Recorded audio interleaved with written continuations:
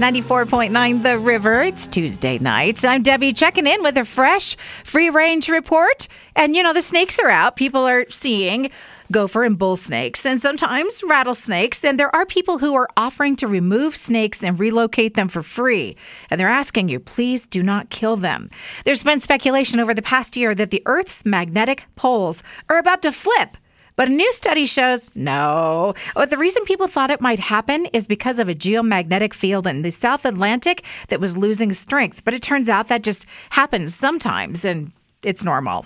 My travels over the weekend took me over the Cascades, where you can see glaciers. And I wondered, do we have glaciers in Idaho?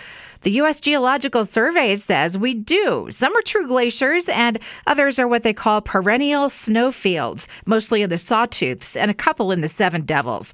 But none of the glaciers in Idaho have official names. And since I was in Seattle over the weekend, I was served up ads on social media for that region, including the Eczema Expo. If that sounds like fun to you, it's July 7th through 10th. Shopping here locally at Albertsons Marketplace, I see that alligator tail sirloin is expensive. It's $22.99 a pound. And pickle hummus, that is something new to discover in the refrigerator case. That's something I want to try. The ice cream flavor that no one asked for, Grey Poupon ice cream. Yeah, you can find that in a freezer case. And cheddar cheese pound cake. That's a trending recipe. And then some more cheese tonight, Velveeta. I know some people don't count that as cheese, but I do. Velveeta nail polish. It smells like cheese. And you can find that from the Nails Inc. company. The Pringles Chip Company is inviting people to join the Can Hand Squad.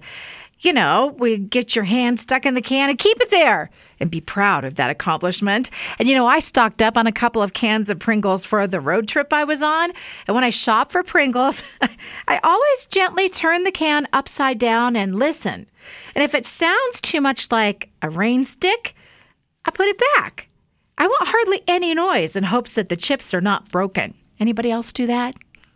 That's a wrap on the Free Range Report tonight. Catch the past editions at riverboise.com, riverevenings.com, and on Apple Podcasts.